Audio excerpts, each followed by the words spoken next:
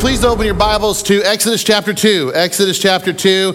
We're starting a brand new series called, started last week called Rescued, and we're continuing that. And while you're finding Exodus 2, let me just say a quick word about two things. Next Sunday night at 6:30, anybody who'd like to come can come on up to the church. We're having another Go West night. And what we realize, there's probably several hundred people that have come into our church family since we really spent time talking about the West Campus and what God was doing out there, how to get plugged in. So we're having another Go West night. And it's for anybody, but if you'd like to come, if you're new to the church family, we'd love to tell you all about this new campus going out at West and how you can be plugged into it. Also, before we're done here today, at the very end of our service, we're going to be having our elder affirmation vote today. This is something we do this weekend every year as new elders come onto our team and other elders rotate off who have completed their term. But I'll tell you more about that at the conclusion of our service, but that's going to be the last thing that we do here today, and I wanted to give you a heads up. Hey, as we get started today with what we're going to talk about, I want you to look at the screen behind me, and I want you to look at this picture. How many of you recognize this picture?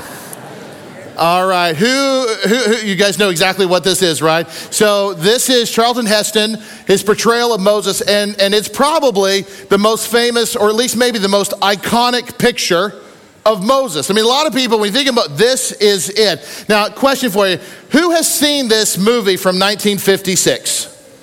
All right, can I confess something to you? I've never seen it. I know every service has given me this shocking, like what do you mean? I told my children the other day, I said, hey, before our Rescued series is over, I want us as a family to sit down and watch the 10 Commandments. And it's going to be a challenge with my children because it was made in 1956, all right? The second they heard that, they're like, 1956. Let me tell you about the challenge in my home, okay? And maybe your children are the same way.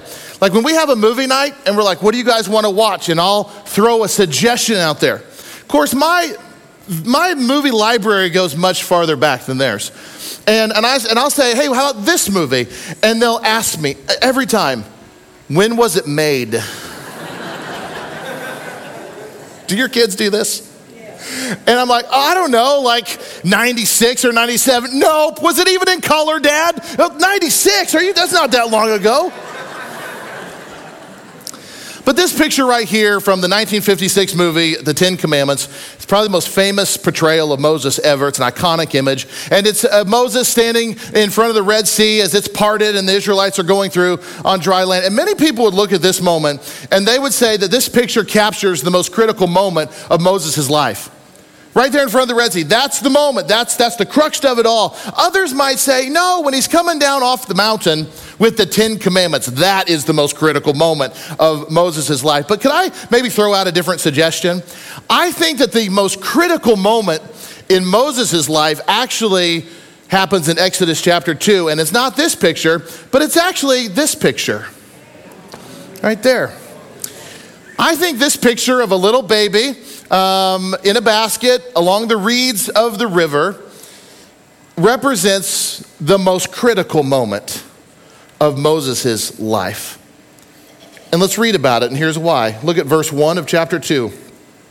Now a man of the tribe of Levi married a Levite woman, and she became pregnant and gave birth to a son. When she saw that he was a fine child, she hid him for 3 months. Now, why in the world would she have to hide her baby? If you were here last week and you learned in chapter 1 that this evil order of Pharaoh was that all the Hebrew boys on the day of their birth must be put to death. And then when the midwives rebelled against that, he just said all of the people of Egypt are required, everybody in the land, that if you come across a Hebrew boy, you throw him in the Nile River. That's why she had to hide her son. Verse 3, but when she could hide him no longer, she got a papyrus basket for him and coated it with tar and pitch. Then she placed the child in it and put it among the reeds along the bank of the Nile. His sister stood at a distance to see what would happen to him. Now, there's a number of details that we could point to, but I want to point to one. What was it about Moses that made his parents see in him something different? The Bible says that they could tell he was a fine child. Some translations of the Bible say he was a beautiful child. And the New Testament says he was no ordinary child. I don't know exactly what it was about Moses on the day of his birth, because to me, every parent thinks their child's special on the day of their birth. look at this baby, you know? But there was something about Moses. Whatever it was, it caused them to understand that there was a special anointing, a special calling on Moses' life. Whatever it was, they hid him to escape the harm, which I believe they would have done regardless of whether they saw something different in him or not. But after 3 months go by, it became obvious that we cannot keep this child a secret anymore. Now just imagine the day they're living in, every single person is a spy. I mean, at a bare minimum, all the people of the land were mandated reporters of unauthorized births. But at a maximum, they were all the personal assassins of Pharaoh. Throw that kid in the Nile. And so when it became obvious that they could not hide Moses after these first 3 months, they needed to take some kind of action. But what I find interesting is that the Bible tells us that Moses' parents were not afraid.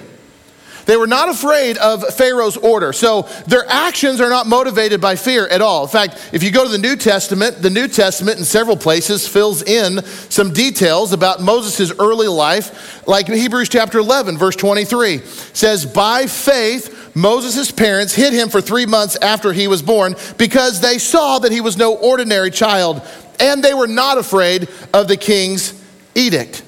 So the New Testament tells us that Moses' parents were acting out of faith, not fear. It was faith that kept him hidden. It was faith that drives the actions of his mother to put him in the Nile River. Now, I believe this, that if we draw this conclusion that Moses' mom was like helpless or distraught or completely just out of herself, it's like, I don't know what to do. It's just so overwhelming. I'm just going to put my baby in the basket, send him down the Nile, and hope for the best. If that's our impression of what happened, then I believe that we are not giving the text or the supporting scriptures in the New Testament enough thought. They were not afraid of the king's order. That's very obvious. So their actions were not driven by fear, so they had to have been driven by something else. And that something else had to have been faith. It was faith that drove her behavior. So there's this belief among Moses' parents that he's not an ordinary kid. There is something special about him, and they believed in that, and that was stronger than their fear of the king. So these actions that they take by getting a basket, putting tar around it, making it watertight, and putting the baby just not in the middle of the river where it can just take it, but among the reeds along the shore so it doesn't float off, and placing it somewhere where people are going to find it. And also posting Moses' sister as a lookout. These are all very deliberate actions that were driven along by their faith. And that's kind of hard for us to understand, but let me tell you, they were living in evil, messed up days. So she trusted God, whatever the action was going to be, that God was going to take care of Moses. Now, here's something that's very interesting that I find in the text. That she put Moses in a basket. Do you know the Hebrew word for, in the text here, that we get the basket from, the type of basket, it is the exact same word used to describe Noah's ark. In fact, there's only 2 times in the whole Old Testament that this word is used. Noah's ark and the basket that Moses was placed in. In fact, some translations of the Bible don't even call it a basket like the NIV does. They call it an ark. Baby Moses was placed in an ark. And let me just tell you that I believe that every Hebrew that would be reading the text caught the significance of this word.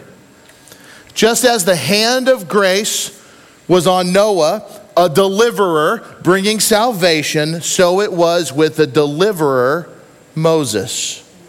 This is not an accident that this same word was used for both. Look at verse 5. Then Pharaoh's daughter went down to the Nile to bathe, and her attendants were walking along the riverbank. She saw the basket among the reeds and sent her female slave to get it.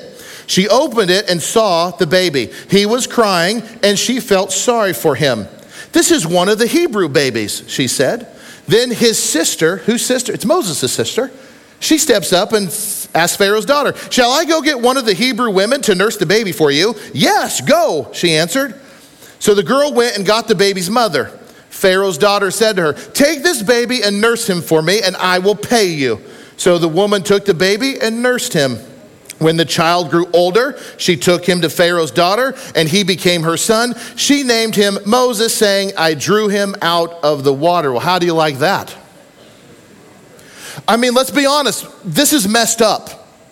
I mean, they're living in messed up times. The days are evil. Just how evil? The very fact that these kind of actions were felt necessary tells us just how desperate and evil the days were. But in spite of all of that, you kind of have to admit, things worked out pretty well, all things considering.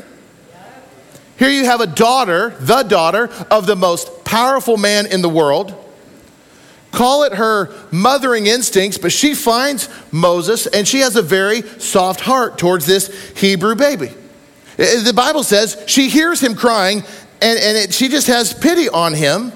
And she seems to know right away that this is a Hebrew baby. Now, there's a lot of reasons why we could point to saying she knew he was a Hebrew baby. But honestly, from her point of view, what she sees is an abandoned kid. Who else but a Hebrew mother would abandon her kid? This wasn't behavior of the Egyptians. They were under no such rules like the Hebrews. So she finds an abandoned kid and she makes this connection. And I hate it that my mind wanders down these paths, but it makes you wonder. Her servants were walking along the edges of the river. Kind of makes me wonder if this is not the first baby they've ever found.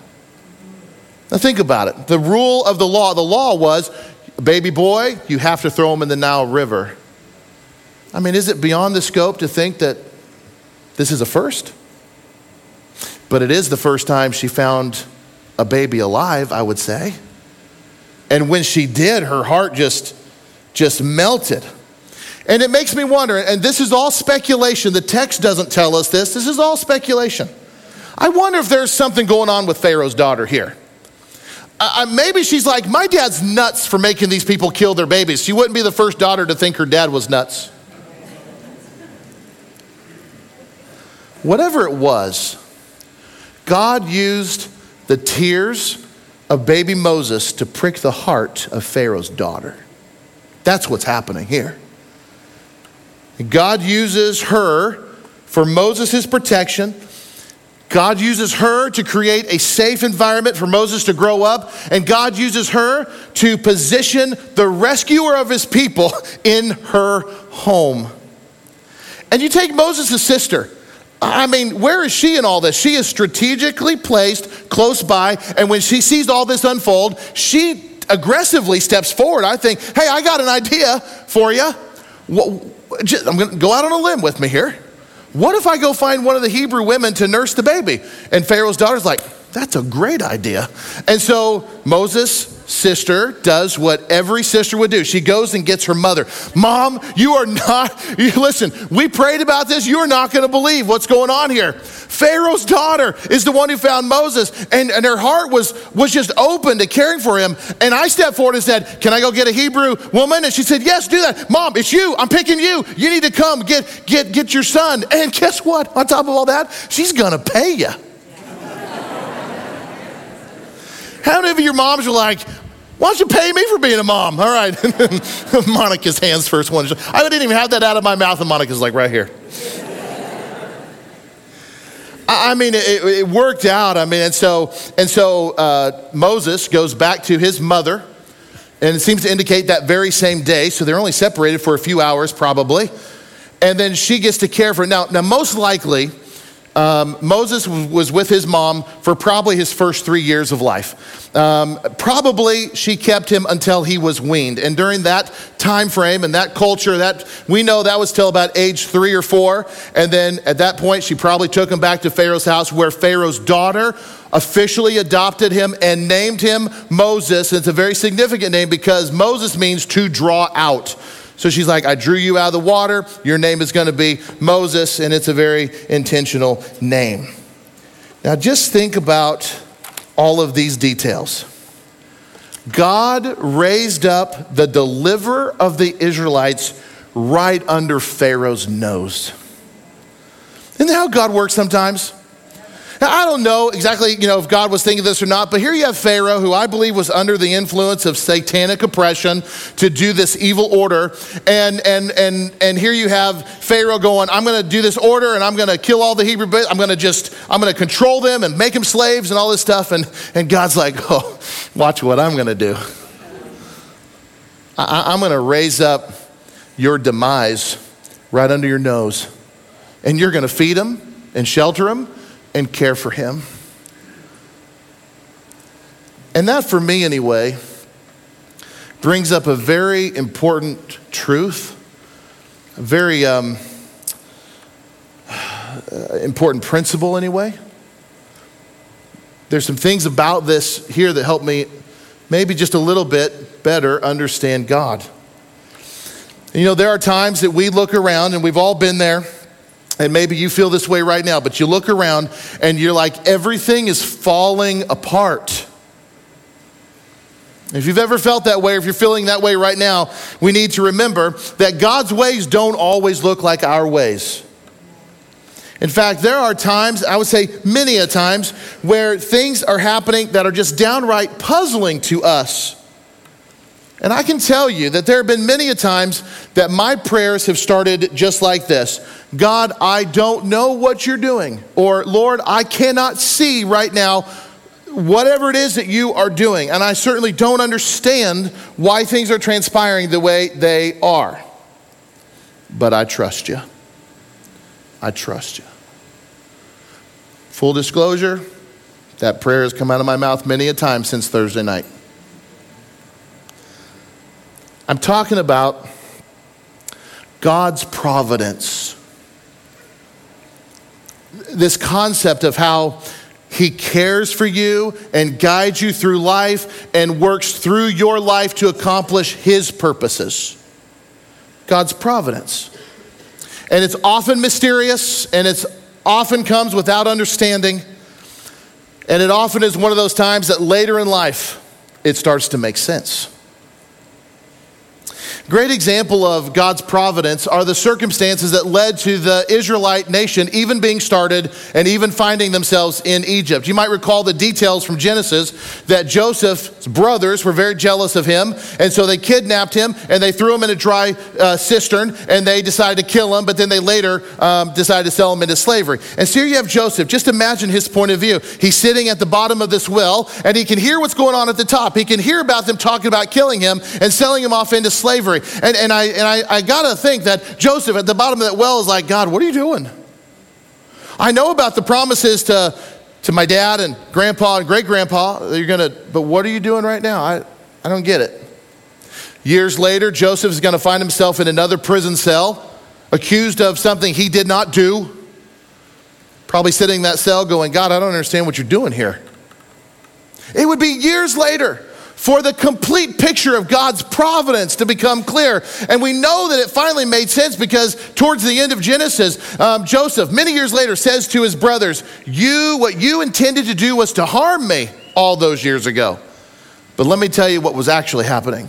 God was using it to do something incredible, the saving of many lives. God's providence.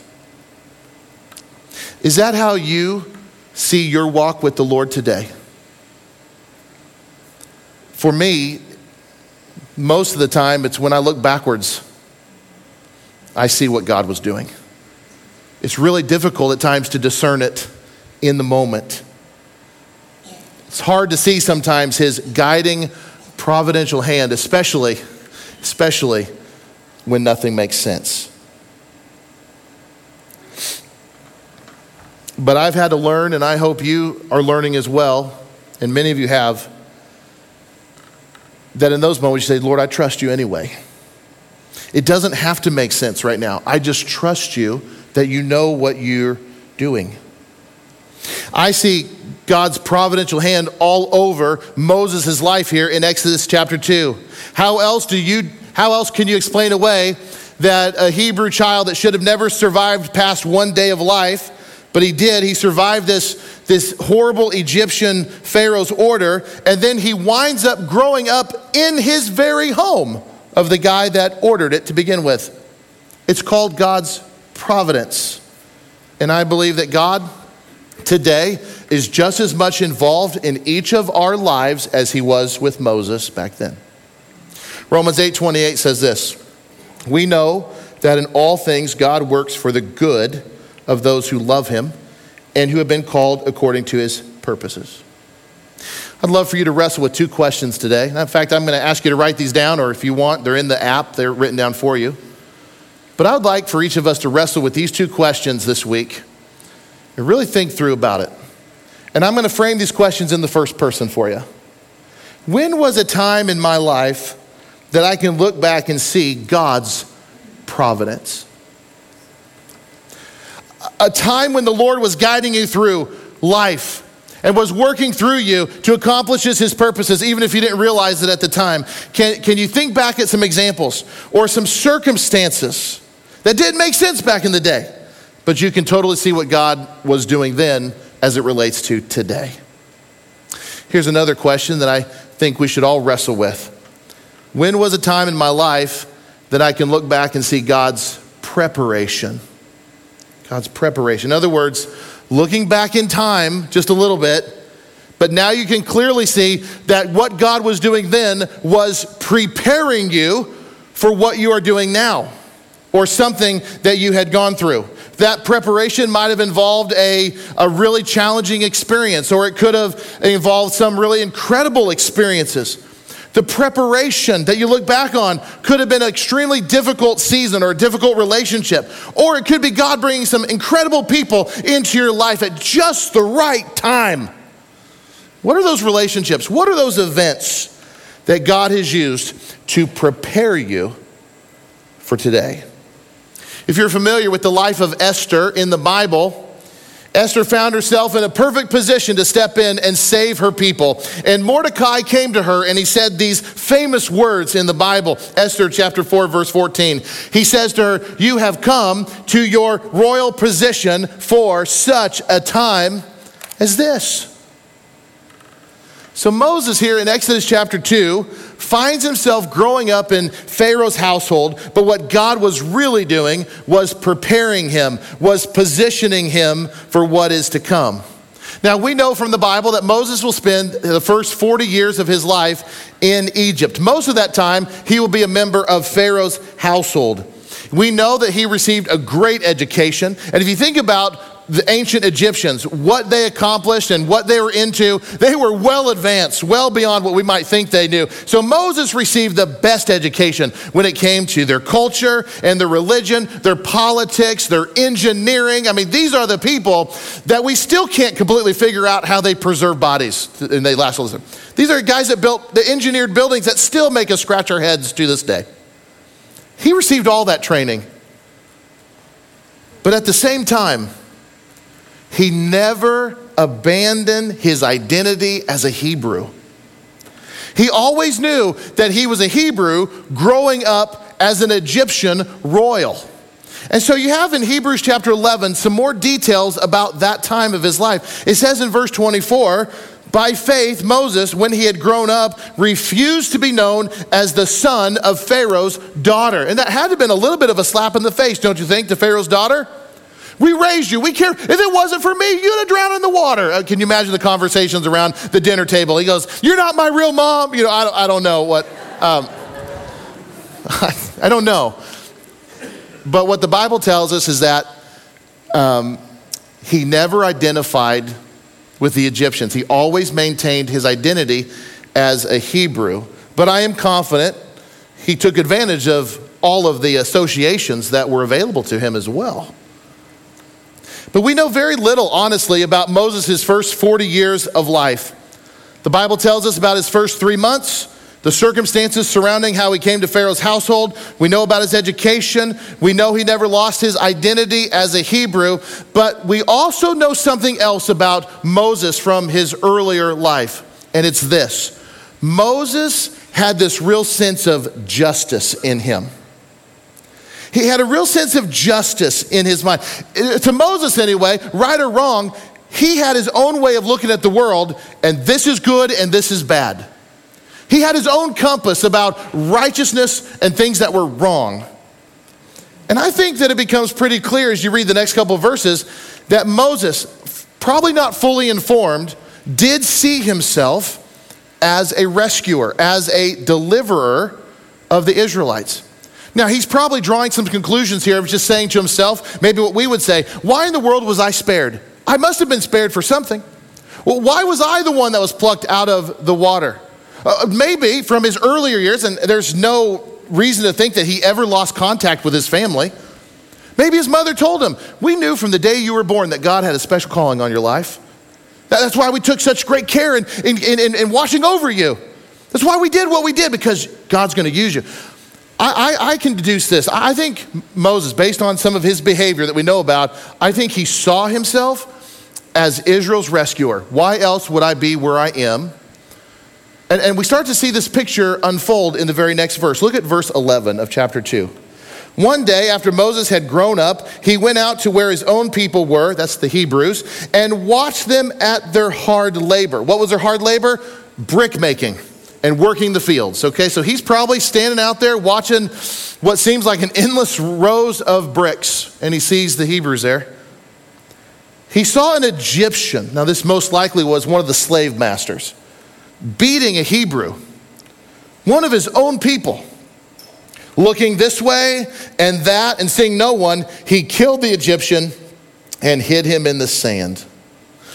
Now, I shared with you last week that Moses wrote the first 5 books of the Bible.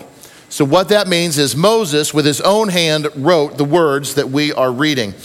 And in light of that, I find it awfully interesting, maybe even on the fascinating level, that the very first thing that Moses decides to tell us about his adult life is how he murdered somebody. I don't know, if I was gonna write down my story, I'm not sure I'm gonna be like chapter 1, let me tell you one of the worst things I ever did. But for whatever reason, Moses decides to, as an adult, I killed somebody. But he did it in a sense, at least we're gonna pull this out of the text a little bit. It seems like he did this as some sort of justice. So, I'm here to rescue you. Can't you guys see that? I find myself saying things like this quite often about a lot of things. You hear about something and you go, well, I'm sure there's more to that story than meets the eye. I would imagine there's more to this story than meets the eye. I don't think the Bible gives us every detail. I would love to know all the things that went into this decision, but what we have is what we have. And it sure makes me draw this conclusion that Moses saw himself as a Hebrew vigilante, the mass crusader, the guy that's going to move in the shadows and find justice for the Israelites. Now, the Bible doesn't say that, but I think it's his response is what causes me to think that way. Because he's in for 2 rude awakenings the very next day. And the first one is this. It got discovered that he was the one that murdered the Egyptian. In other words, his mask just got ripped off and they know what I did. The second rude awakening, I think, was even a bigger shock. And that was he got rebuked for it by his own people. Look at verse 13. The next day he went out and saw 2 Hebrews fighting. He asked the one in the wrong, why are you hitting your fellow Hebrew? And the man said, who made you ruler and judge over us? Are you thinking of killing me as you killed the Egyptian? Uh-oh. And Moses was afraid, and he thought, what I did must have become known. They didn't appreciate Moses at all. I mean, what he did was wrong, but he had this little sense in him that, well, I mean, what I did was good, wasn't it? I mean, how can you not see that this was a good thing? I'm protecting you. The New Testament actually tells us exactly what Moses was thinking. Acts chapter 7, verse 25. Moses thought that his own people would realize that God was using him to rescue them, but they did not. Do you kind of sense in him, like, hey, this is a good thing? And they're like, no, it's a bad thing that you're doing this. Why? I think that tells us a lot. It tells us that Moses maybe saw himself as a deliverer, but what it also tells us is that his timing is way off. He is way in front of God. He is way in front of what God was doing. And Moses was not ready yet to be the deliverer, the rescuer that God had planned for him. So Pharaoh, when he found out about what Moses had done, he was so angry that he wanted Moses dead. I don't care that you're part of my house. I want you dead. And the Bible says that Moses wasn't really afraid of him, but he took off to the land of Midian. And you know what went with Moses as he escaped Egypt? That real strong sense of justice went with him. There's just something about Moses here that it seems like anyway, he just can't sit idly by and let somebody wrong another. And we say that because of the very next verse. He gets to Midian and he's hanging out by a well, and he's probably sitting in the shade of the well, and it's a hot day, and it says this in verse 16. Now a priest of Midian had 7 daughters, and they came to draw water and fill the troughs to water their father's flocks. Some shepherds came along and drove them away. So in other words, you get the picture. You have these 7 ladies. They're here getting water, and these shepherds come in like, get out of our way. You don't deserve to be here. Beat it. And here you have Moses sitting by the same well going, this is not right. And it says the very next thing, some shepherds came along and drove them away, but Moses got up and came to their rescue and watered their flock. Man, I don't know, but at this point in the Old Testament, for me anyway, Moses kind of seems like the Chuck Norris of the Bible. I'll just be honest with you, okay? He's like, no, we're not going to have this. You're not going to mistreat these ladies. There's this picture that gets painted of Moses that he's kind of a justice warrior a little bit. No. This isn't going to happen. So he takes down an Egyptian who was beating one of his fellow Hebrews, and now he takes on a whole group of shepherds, and he wins. He's Chuck Norris. Now, he doesn't kill any of these guys that we know about, so maybe he's learned some lessons from before. But he goes ahead and he's like, here, ladies, let me get the water for you. I could say a whole lot more about this, but essentially, Moses trying to make things right and get some justice in Egypt actually put him out and put him on the run from his family. But this act of justice in a new country actually opened the door for Moses to be welcomed into a new family. He ends up marrying one of the ladies that were at the well that day. Now talk about a love story. Can you talk about telling your kids, yeah, your mom came up to the well, looking all cute. And these guys, there was like at least 100 of them. And I said, no, not on my watch. And I beat him to a pulp and your mom fell in love with me. I don't know. Stories get embellished sometimes. But he ends up marrying one of the daughters, and he has a whole brand new family and a whole brand new life, and he settles down in Midian, and he will live there for another 40 years. So what we're seeing in Exodus chapter 2 is we're seeing a very clear providential hand of God, and we are seeing also the preparation of Moses. Now, the book of Acts in the New Testament fills in some more details. We learn that Moses spends the first 40 years of his life in Egypt, followed by another 40 years in the land of Midian. That's right, Moses, in case you didn't know this, was in his 80s before God ever called him to go back to Egypt and rescue the Israelites. He was not a young man. And when he leads them out of Egypt, he will spend another 40 years of his life with the Israelites in the wilderness. So most people look at the timeline of Moses' life in a set of 3 40s. 40 in Egypt, 40 in Midian, and 40 years in the wilderness. I love how James Boyce sums up Moses' life. He says, Moses was 40 years in Egypt learning something, 40 years in the desert learning to be nothing, and 40 years in the wilderness proving God to be everything. I want you to think about something because I think it's very significant for our lives. Moses would spend 2 years of preparation for every 1 year of service to God. 2 years of preparation for every 1 year of service to the Lord. 2/3 of his life was spent getting ready. And friends, we live in a here and now culture, don't we? I want what I want. I want it to make sense. I want everything to come into place. I want all the pieces of the puzzle to come together, and I want the picture to be painted right now. But you know what? I believe in a God who still might be preparing you for what comes next. And your whole life has been one big preparation for what comes next. And we see that with Moses. That's the providence of God and the preparation of God on full display. So, as we kind of wrap up here today, 2 questions I want you to wrestle with. When was a time in my life that I can look back and see God's providence? And if you'll spend some time in quiet, thinking back how your life has unfolded to bring you here today, I promise you, you will think of those examples. And you will think of people that led you to Christ, and you will think about conversations, and you will think about situations, and you'll think of it in terms of, had that not happened, there is no telling where I would be. And you'll start to see God's providential hand. And then I want you to wrestle with another question. When was a time in my life that I can look back and see God's preparation? And it kind of looks like this. I would have never been able to face this had I never experienced that. Just like Moses, as a younger man, was not ready to be the deliverer of the Israelites. But as an older man, he was.